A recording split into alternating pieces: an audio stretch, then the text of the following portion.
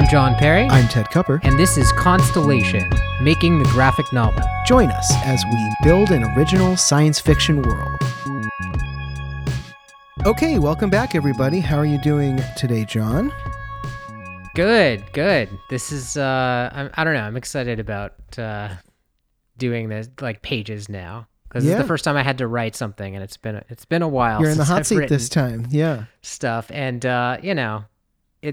it's going to be bad probably, but it wasn't as hard as I thought it was going to be to get back into this stuff. So that's good. Good, yeah. Well, I'm looking forward to it, and no judgment. It's a vomit draft, so we'll just, if something's bad, we'll make it better later. But I am excited to see what you came up with, because I have, other than doing some editing for us, I've basically been able to spend the last couple weeks not thinking about this project and kind of clearing my head. So I'm in a very open place to get back into it and dive in and start experiencing it. So let's just jump in, and we're going to split up the voices. And again, I think we might play around with some effects to help you understand who's talking when. But just so it's clear, I'm going to be playing Tim in this one, and I'm also going to be playing two other characters we haven't met yet, one who's a concierge and one who is a lady. I am doing the narrator, I am doing Arturo, and I am doing Zoya. Got it. Okay, so let's jump right in. We are coming in on page 9. If you heard the last episode, we just left off on page 8. And what happens next, narrator? So big panel with a very zoomed out shot of the fanciest, most over-the-top hotel lobby ever. It seems to stretch on infinitely with endless small seating areas. The ceiling is covered with impossible organic chandeliers. They look like chaotic webs of flowering vines, tentacles, and traditional lighting. And in one of the seating areas, we can make out Tim and Arturo sitting across from a concierge. Welcome to Parsia, the Constellation's premier event world. Will you be attending or hosting? Arturo and Tim sitting next to each other, both in award show attire. Tim looks at Arturo disapprovingly. What's the wildest party you've got going right now? The concierge conjures a floating window into a wedding ceremony in which all the attendants are various animals. We have an Animalian wedding. They often get quite raunchy in the second half. A wider shot on all three of them as Tim and Arturo bicker. Sorry, my friend is joking. We're actually here for the Gaia Awards. I'm not joking. I just need to know where I can go to let off steam after we lose. Why don't we just see what happens, okay? Before we get hopeless. So, the Gaia Awards. The concierge hands Tim a clipboard containing a contract. Arturo already has his and is signing it. I just need you to sign the entrance contract and you'll be there in no time. Let's get this over with. Arturo, in the midst of vanishing in a burst of light, Tim studies his contract closely. Sound effects. Zoop! It says here you can't eject during the ceremony? The concierge patiently answers Tim's questions while Tim's face is buried in the contract reading the fine print. Yes, well, the event holder doesn't want people teleporting out during the proceedings. But what defines the end of the ceremony? I assume they're going to be reasonable, but you understand, I don't want to be trapped in there. The concierge explains further as Tim signs the contract. All of our event spaces eventually expire, so worst case you'd be trapped in there 6 months. Good enough. A wide shot high above an award show pre-party. The space is circular with a giant Gaia logo emblazoned on the floor. Evenly spaced around the outside of the circle are what look like massive movie posters, the size of tall buildings. We recognize the image on one of the posters as a still from the opening scene, a centaur in the process of being sucked into a swirling black hole. Near the base of this particular image, Tim and Arturo can be seen talking, drinks in hand. Well, they chose a nice image.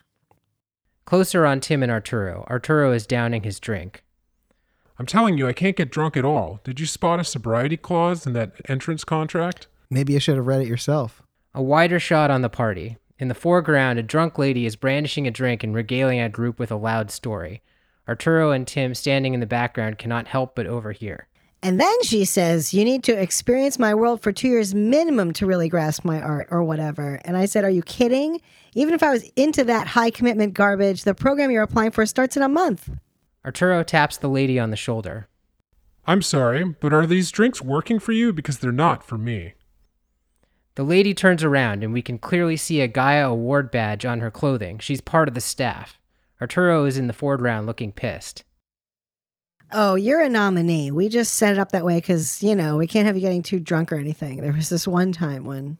That's just bad design. What's the point of having a retro-style drink mixer if some people can't get drunk? Wider shot. The lady is getting defensive. Tim approaches. I mean, maybe not you, but some people don't take losing so well, so we just wanted to keep things all... Are you saying we lost? Close on the lady looking flustered. Oh, no. I was just saying, like in general, we wouldn't want the winners to get too sloshed either. Awkward shot on the three of them. Tim looks unhappy. The lady speaks up again. Well, good luck. I'm sorry, which nominees are you? Timito. Arturo, no surname. Gotcha. Well, good luck, Tim and Arturo. The lady walks away, leaving Tim and Arturo behind. We're doomed. Told you. Zoya, standing near the edge of the party, watching, seemingly bored. Tim approaches her. Zoya? Is that you? Tim, Oh, so you're a woman today. A wider on the two of them. I've used this avatar for forever, but if you actually came to a workshop in the last year, you'd already know that. There's only so many Bukhari ripoffs I can live through before I need a break. I guess if you're gonna rip off someone. Close on Tim, getting heated. Oh, I hate Bukhari. He loves punishing his audience for sport.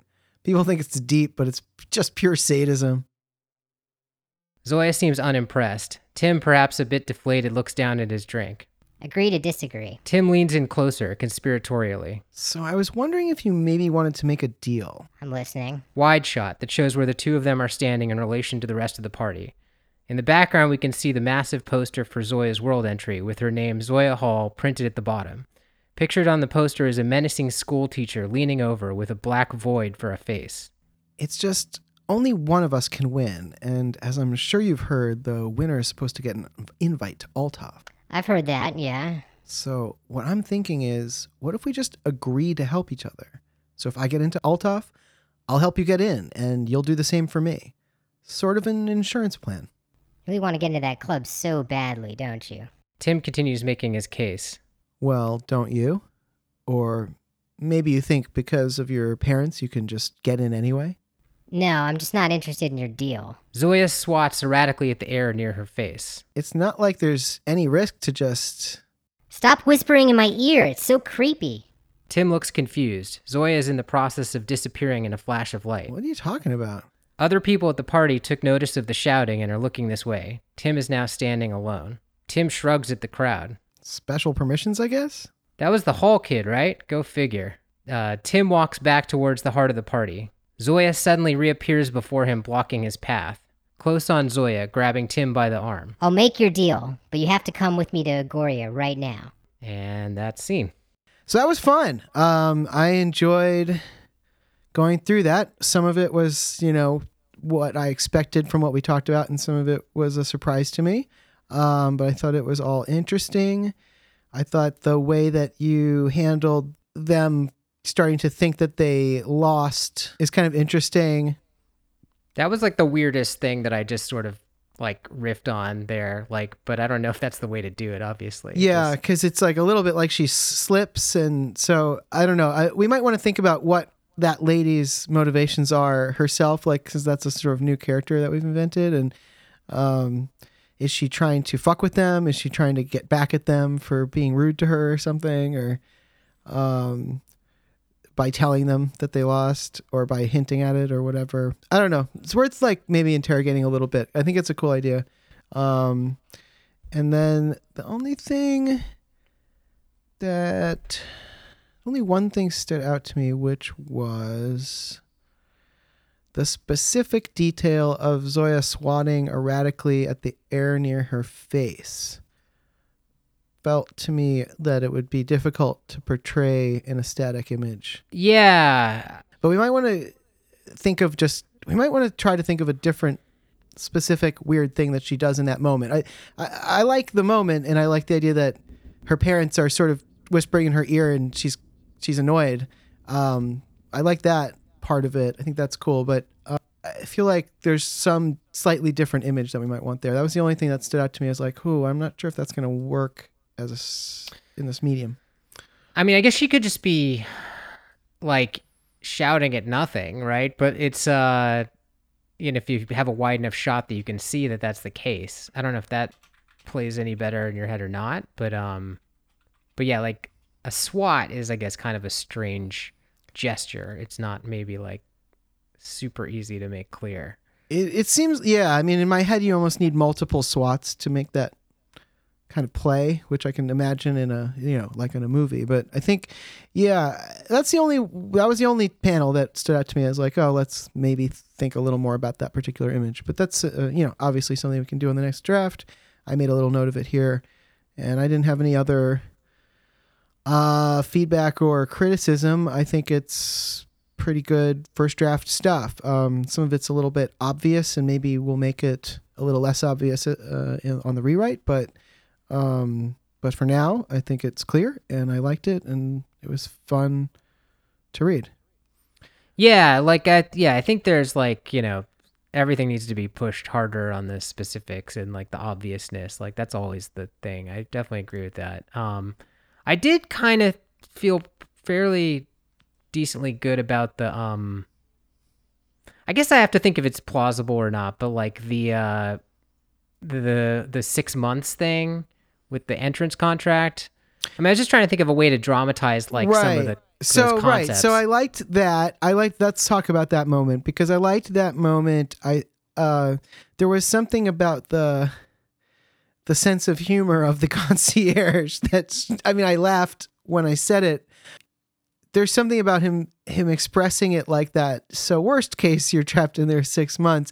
That felt a little bit like, I know we want our AIs to be pretty capable, so I'm not saying they can't make jokes, but I don't know. That felt very human to me or something. And I wonder whether Tim shouldn't be the one who says that. Maybe the concierge should just say all our event spaces expire. If the curator doesn't assign a date, then the maximum is 6 months or something. Just maybe just something a little bit more dry, and maybe he makes the joke.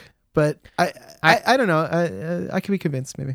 Well, that might be a case because I was going back and forth on like who the concierge was. Like I actually had some extra dialogue that I cut where they assume the concierge is an AI, and then the concierge is like, I'm not an AI actually. And they were like, oh, fancy, so I had like a little bit about that. So, but if it's oh, that's funny. So because I would buy this if he said that joke and then Tim was like, man, you're funny for an AI or something.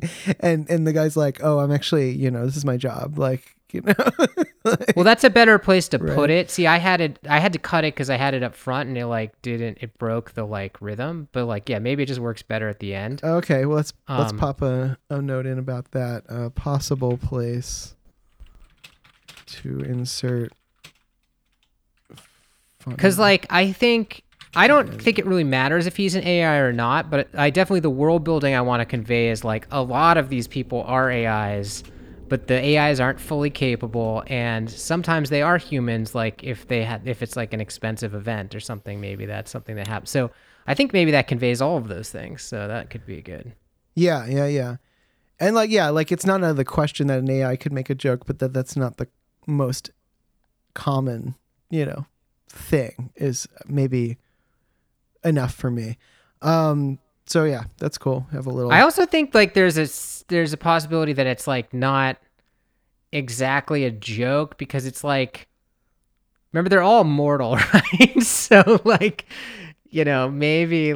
maybe 6 months is like has a different meaning. I don't know. I think the 6 months part is totally buyable. It's the phrasing. It's like the worst case phrasing, and the word right. trapped, okay, maybe that I think are making it feel like it's a joke, because it'd be more like a drier way to say it would just be like, so at the longest, the space will expire in 6 months, right? Yeah. Or he could just say this particular space will expire in 3 weeks and 7 days, or so, whatever the actual true, he could just like read out the actual true information if that's something that Tim has access to.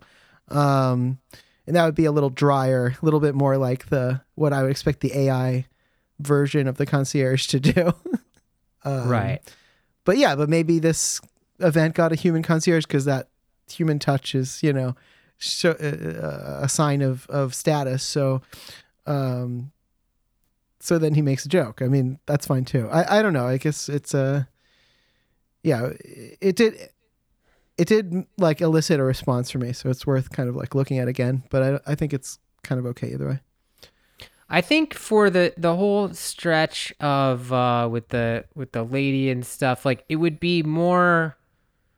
I think I was like originally going to do something a lot simpler, and maybe this would be the better choice. Would be to just have them like over here, people in front of like Zoya's poster are just like talking about like how awesome it is, and like this is obviously going to win, like it's a shoo-in or something that would be like pretty natural, right?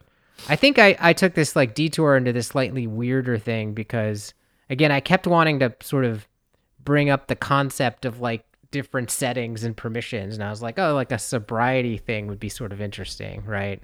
Sure. Where you sure.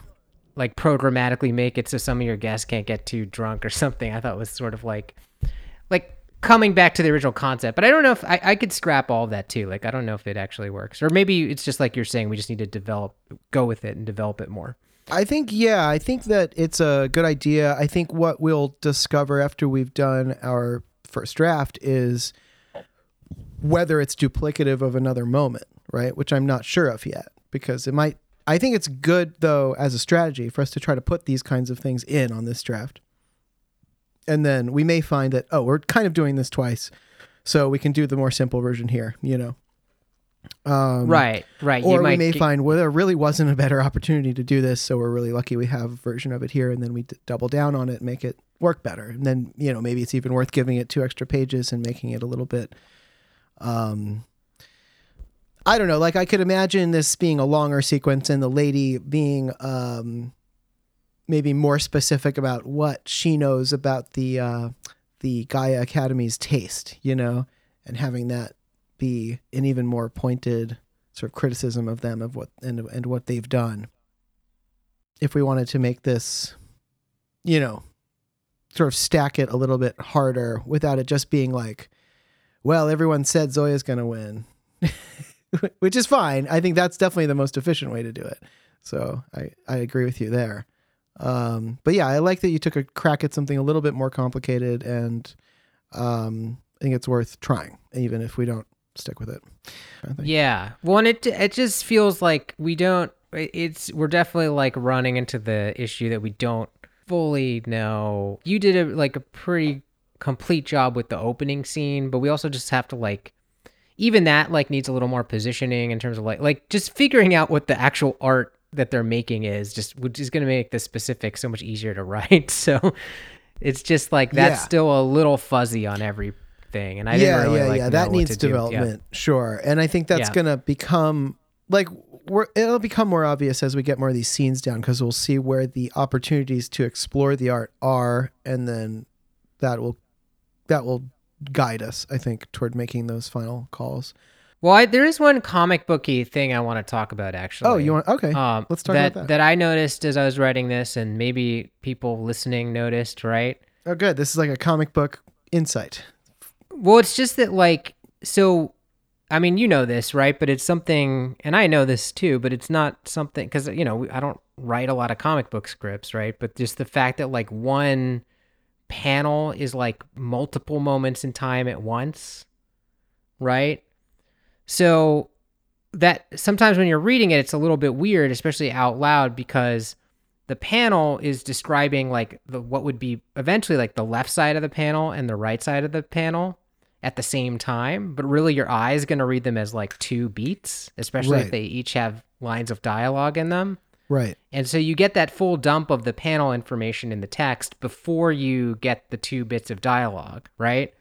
And I was trying to use that trick a lot, specifically where like, you know, like they're both handing the contract out and he's signing it in the same panel, right? When really that would be like sort of 2 actions, but you can combine it into the same panel. Do you know what I mean? Yes, exactly. So, right. Especially depending on the size of the panel, you can really make the panel take different amounts of apparent time.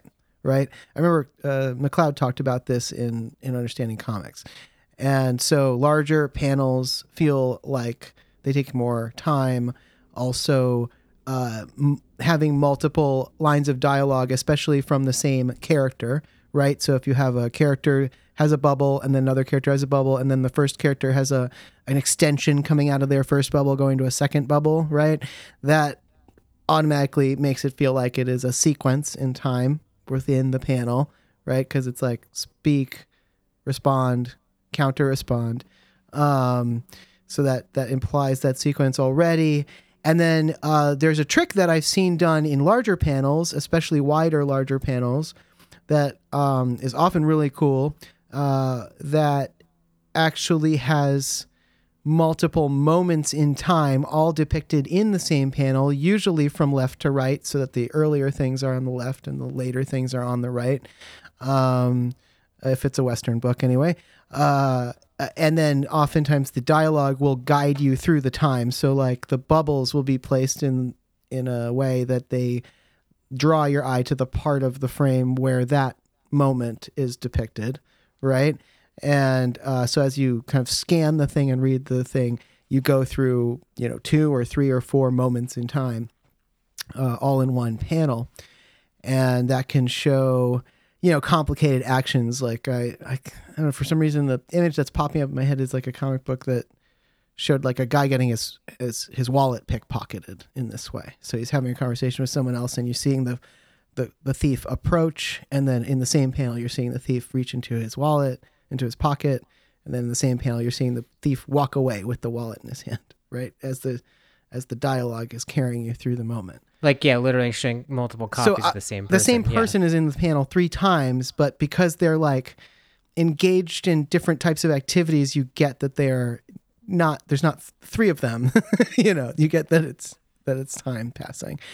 So yeah, that makes a lot of sense. And I like that you were starting to use that in some of the panels. That's a good thing to think about. In a much more like smaller way than what you described, which is like really pushing that far, right? Right, and that's a cartoonish example even in my mind, but I can't remember what book that's from, but I've seen it before somewhere. It just occurred to me, like, because the contract thing is, I think, the easiest example, because I was like, oh, I was going to have a panel where he's like, here's the contract, and like handing them, and then a panel where like one of them is signing it, and I'm like, that can just be the same panel. Right. Where like one of them is signing it on the right side. Well, especially because you have 2 people doing the same action. Yeah, so exactly. that allows us to really, it doesn't even really stretch credulity, because there could have been a moment where one of them was already signing it and the other one is still receiving it, right? Like, right. I feel like this like opened up for me a lot. I'm kind of like when you're like first editing, right? Mm-hmm. Like, I mean, I didn't even remember this because, like we went to film school so long ago, but I was like editing something with somebody who had not been to film school like a while ago, who was just like, when they seeing them like get editing for the first time, being like, oh wait, like we can just completely eliminate huge sections of time where they like came in through the door and it just makes sense, right? Like you just don't need to see any of that. And like I just, it's just one of those like formal things that I hadn't really like fully absorbed with comics, I think, especially because of the weird way we did our last comic book script. Right. Well, so yeah, since that one was already conceived as a film script beforehand, we had come up with creative but cinematic solutions to many of the problems in it, and it was hard to get away from those. And I even think there's a few places in that book where what we came up with doesn't 100% work because it's too cinematic of an idea. So that's something I'll be really looking out for in this one. So you did 8 pages for your 2 beats. I mean, that's better than I did because I did 8 pages for 1 beat, but I feel like that 1 beat is a fairly, it's a heavy one. It's got a lot of lifting it needs to do. So we'll see what happens going forward. When I was pretty conservative about not putting many panels on a page, and like yeah, I was too. Yeah. Page 14 is like 2 panels. Now I'm imagining panel 2 is enormous, right? To again get that effect of like a back and forth, like conversation that's taking a while, and also have this like giant picture of like Zoya's poster in the background. Yeah. But like we maybe could be more dense than we are here, so we'll see. Oh, and that reminds me of another piece of business. I needed a last name for her, so I just put Hall in here. But like, we didn't have a last name for Zoya, right? I don't think we actually did settle on a last name for her family. And so yeah, let's use Hall for now. We'll just make that the stand-in for now, and we can make sure we still like it at the end of the process. But I see no reason not to just go with it, because at this point, yeah, if we find we have a need for something like that, we just need to invent it, we'll just have them be the Halls until such time as we decide we don't like that. Another thing is that like twice I have people like appearing and disappearing, and like, it would probably be more logical that like they would just vanish without any effects, but that's not good in a comic, right? That's why I kept saying like a flash of light or something. So like we definitely need a visual language for that we can repeat, because apparently we are going to have a lot of teleporting in and out, I think. Right. Well, and yeah, and because it is a comic, even disappearing is a little bit of a cinematic idea, in the sense that like, of course you can show the shot where they're in it and then the next shot they're gone, right? And you can make them identical angles if you want it to be really obvious that they're gone.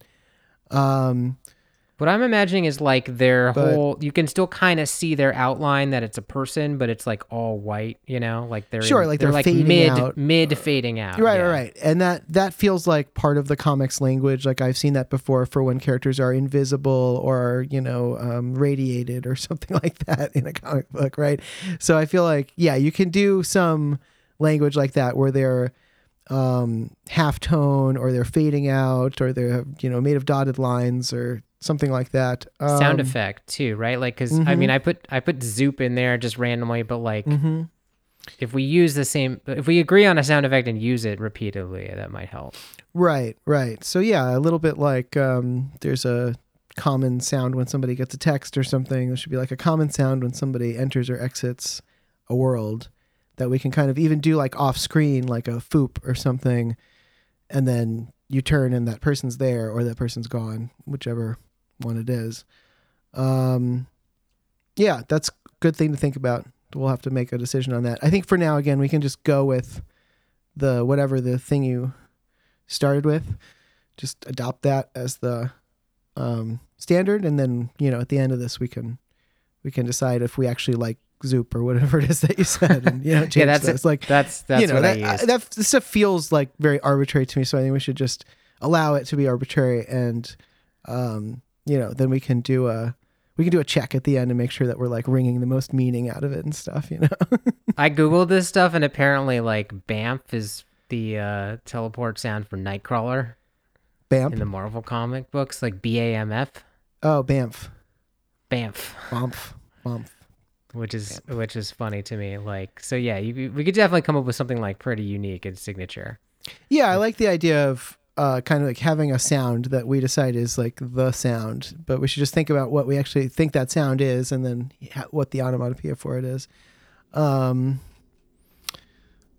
having a visual language for it is something that ultimately the artist will have to decide on. But I think having that note for the artist that, okay, we're going to need a visual language for this, right, is something we should put in there. That's actually worth maybe noting even in the document while we're here. Oh, yeah. Like, just basically we should literally say, like, because the only person who's going to actually read this other than the folks who are listening right now is the artist. And so that person should just basically know, like, okay, yeah, we need a visual language for this. I think the last order of business is that we need to figure out what you're doing next and what I'm doing next. Yes. The next beat is they go to Agoria, and that's going to be fun because that's where they work out the actual contract, right? Like the real, like, enforceable contract. Right. And I think probably we can meld that into the next beat, which is just the award ceremony starting, because that's like barely a beat. It's like just an excuse to have a cliffhanger where it's like the winner is... No, but that's a review of all the... all the projects, right? So that's actually a significant little beat. I guess if it does all that, then yeah, there's a lot of like, at least that's how that tricky like figuring out the art world stuff to do there. So we could separate those if we think those are enough, but they feel... Yeah, I think that's 2 beats. I think I could probably take both of those for the next time. So thanks for listening to our second one of these read-throughs. We're going to keep doing these. let us know if this is interesting to you. It's always sort of enlightening to us when we hear from you. And we will be back soon with more pages of the Constellation script. See you next episode. This has been Constellation, Making the Graphic Novel. Our theme song is Pomona by Audios. To subscribe to this podcast, look us up on iTunes or your favorite podcatcher application. You can find us on Twitter or on the web at constellationpodcast.com. Thanks for listening.